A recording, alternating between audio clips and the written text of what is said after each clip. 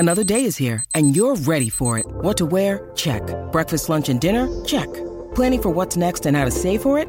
That's where Bank of America can help. For your financial to-dos, Bank of America has experts ready to help get you closer to your goals. Get started at one of our local financial centers or 24/7 in our mobile banking app. Find a location near you at bankofamerica.com/talktous. What would you like the power to do? Mobile banking requires downloading the app and is only available for select devices. Message and data rates may apply. Bank of America N.A., member FDIC. Mother's Day is around the corner. Find the perfect gift for the mom in your life with a stunning piece of jewelry from Blue Nile. From timeless pearls to dazzling gemstones, Blue Nile has something she'll adore. Need it fast? Most items can ship overnight. Plus, enjoy guaranteed free shipping and returns. Don't miss our special Mother's Day deals. Save big on the season's most beautiful trends. For a limited time, get up to 50% off by going to BlueNile.com. That's BlueNile.com.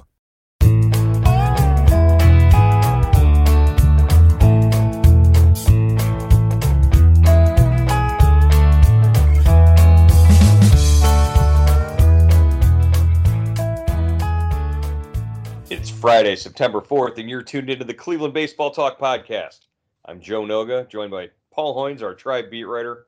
Hoynesy, the Indians open a 3-game series Friday night against the Milwaukee Brewers at Progressive Field, home after a 6-game road trip to Missouri, where they lost a couple of games, but really they came out looking pretty good offensively at the end.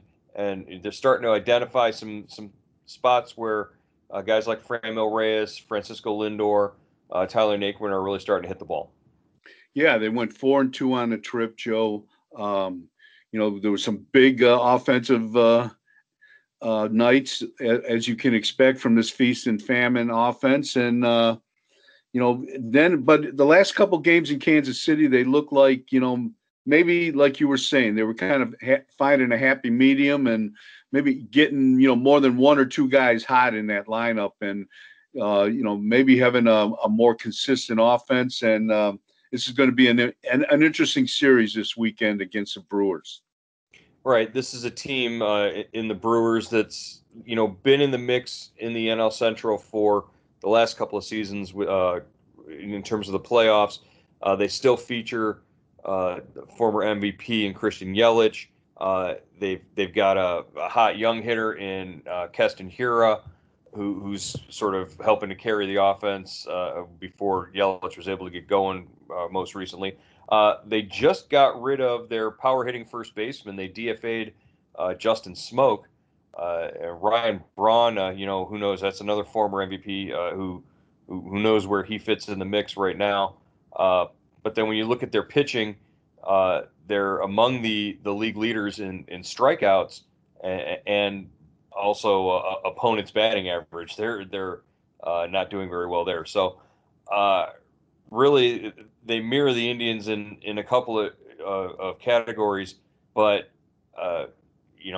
their record doesn't reflect it. They're 17-19. They're fighting right now basically for their playoff hopes. Yeah, it's it's an interesting. They didn't make any moves. I guess they, people were expecting them to maybe be sellers at the deadline, but they didn't make any big moves. So they must feel they're still in it.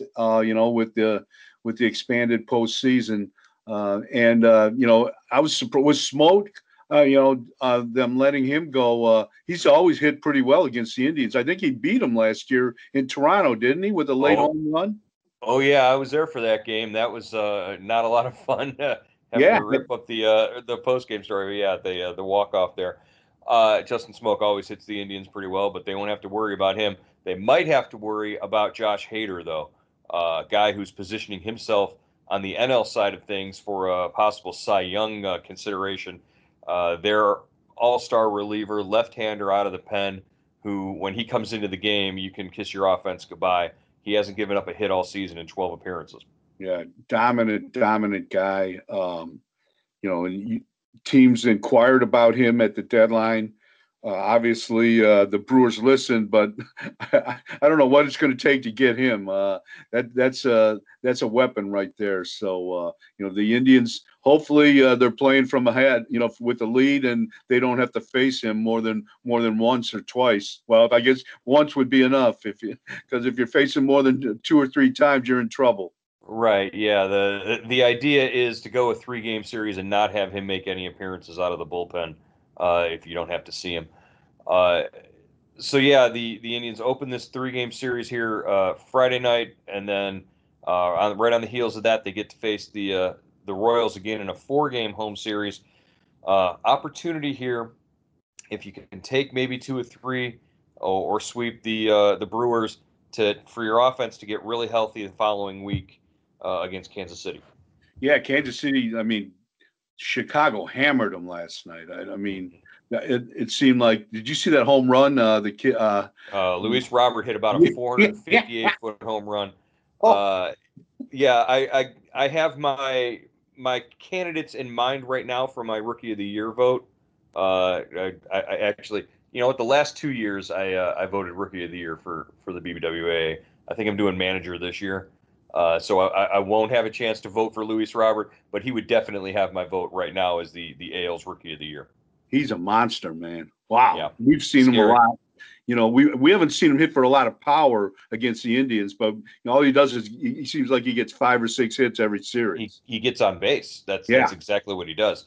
And the Indians are going to be facing him against Chicago for the next 8 years because he might be a rookie, but he's locked up for a contract that pays him pretty well for the next 8 seasons there in Chicago. Yeah, just looking forward to the upcoming weekend and week over the Labor Day holiday.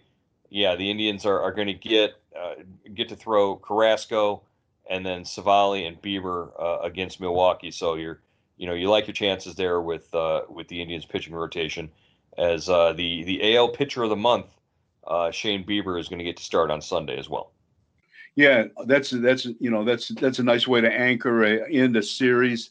And Carrasco, if I'm not mistaken, is pitched pretty well against Milwaukee. I know he pitched well in Milwaukee a couple years ago when they were up there.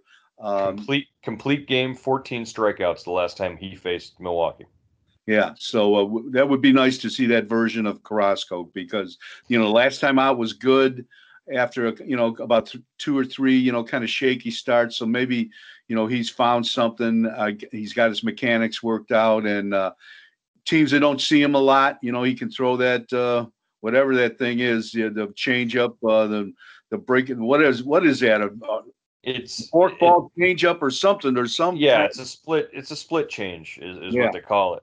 But in order to get to that, in order to make that effective, he has to have his fastball command, and he has to throw his fastball for strikes. And we saw that in the last outing. The 2 previous outings, he was struggling with his command, and when he struggles with his fastball command, he's not the same pitcher that can get to guys and give you 14 strikeouts in a game. Yeah, so that would be good to get him going, and he's in an ideal position here. Right.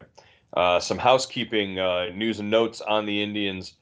Today they outrighted outfielder Domingo Santana to the alternate site in Lake County.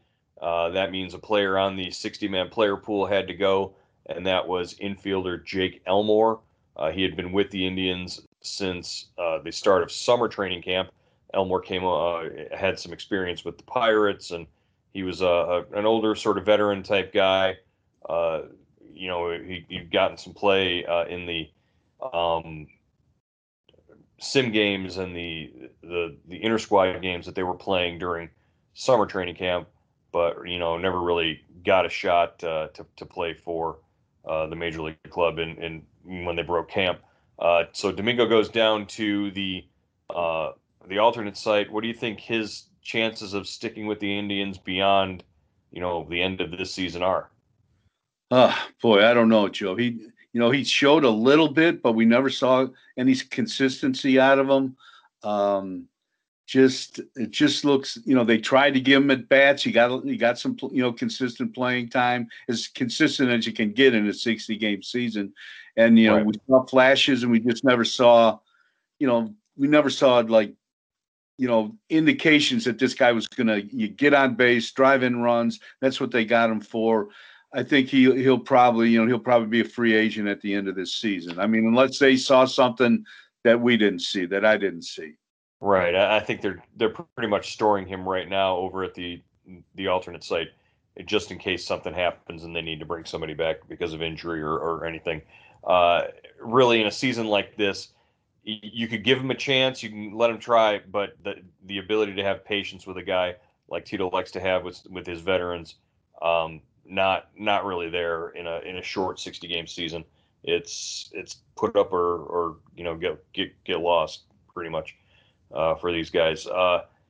Another move that we didn't mention they brought over Oscar Mercado. They sent Yu Chang back down to the alternate site. So Chang, who had been with the team since opening day, is now back down. He really only had 7-8 at bats, something like that. He was sort of withering on the vine there, sitting on the bench, waiting for an opportunity.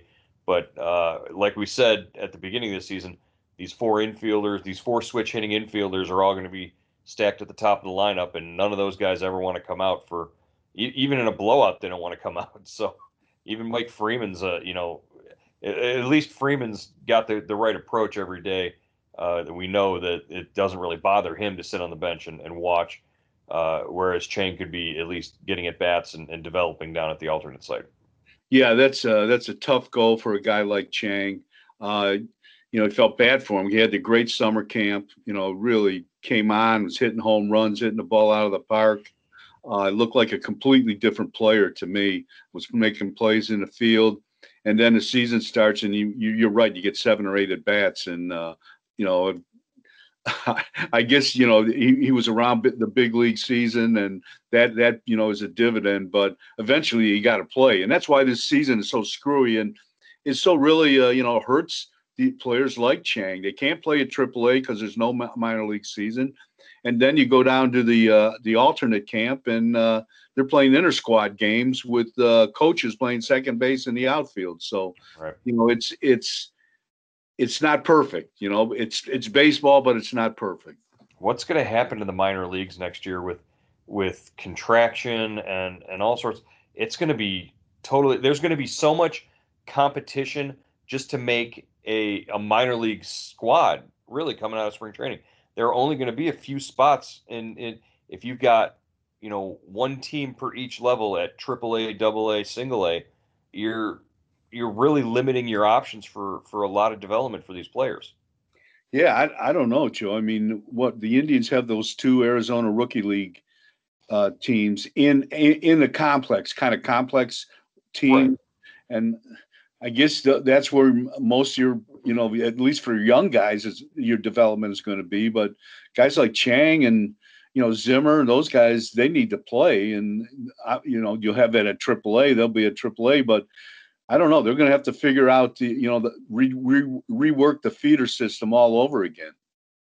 Yeah, and just thinking about it, even those spots for the younger guys at the developmental leagues in Arizona, even that's going to have competition.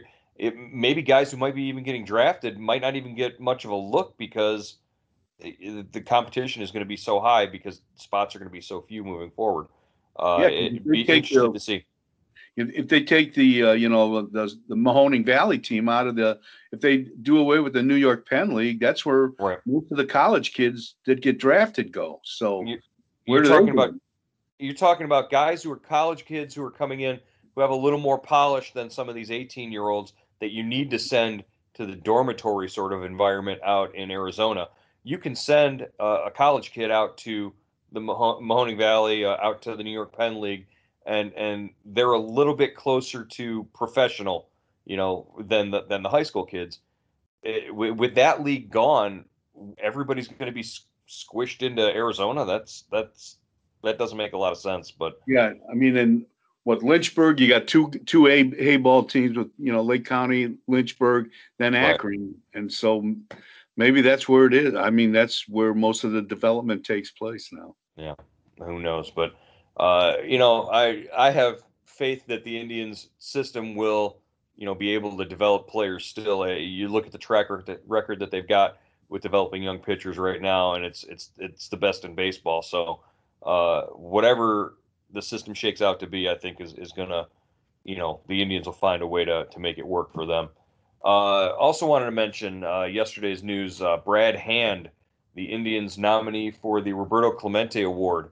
Last year, Carlos Carrasco winning the award. That's really the most distinguished award for a player in terms of his service, humanitarian efforts, community service, philanthropy, all that kind of stuff.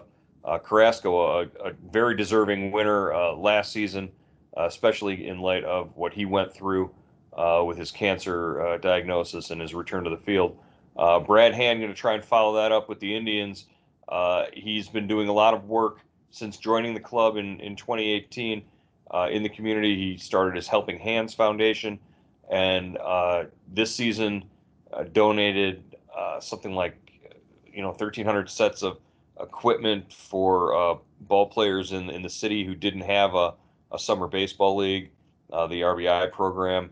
Brad Hand, getting out there, doing work in the community, setting an example for his children that he said he wanted to, sort of show them that when you have a platform, you can use it in that way. Just a well-deserved honor for Brad Hand to be nominated for this award. Yeah, definitely. It's always good to see players giving back, and a lot of guys do. A lot of guys do, and on all teams, and it's part of. They I think they recognize that they're in a unique position that they have a certain kind of God-given talent, and they're taking advantage of it and using it in more ways than just on the field, and that's always great to see. And Hand is a good dude, and I'm impressed, definitely impressed. I'll tell you what impressed me. I was actually invited by the Indians out to cover Hand awarding some of these equipment sets to Cleveland baseball players, the youth out at Luke Easter Park a couple weeks ago. And they set up a Zoom video call, and Hand was there sort of on an iPad, and the kids in the dugout could ask him questions. And what impressed me was these kids grilled Brad Hand for like 10, 15 minutes. They could ask him anything they wanted to. They were asking him questions like that professional reporters are shy away from it. What's it feel like when you blow a game and that kind of stuff. Like I was more impressed with and credit to Hand for not even blinking and answering some of these questions. He did a great job, understanding that he was coming from kids, but these kids were lining up.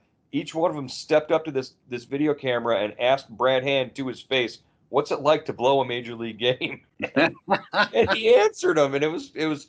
I'm sort of sitting there going, attaboy, way to ask the tough questions there, because I still got to interview the guy later on. I want him to at least answer my questions after that, but these guys were like ninjas. It was great. Yeah, closers are a different breed. Those guys, they expect that, but that's nice to hear. Right. So yeah, obviously, good luck to Brad Hand when they announced the Roberto Clemente Award. We just talked about the passing of Tom Seaver. A contemporary of Tom Seaver's was obviously Roberto Clemente, one of the greatest of all time, and his name being on that award makes it even more special for some of these players. All right. Well, just to wrap up and heading into the weekend, what are your thoughts right now? The league announced this idea. They're developing this playoff bubble concept, and that the World Series could be taking place in Texas.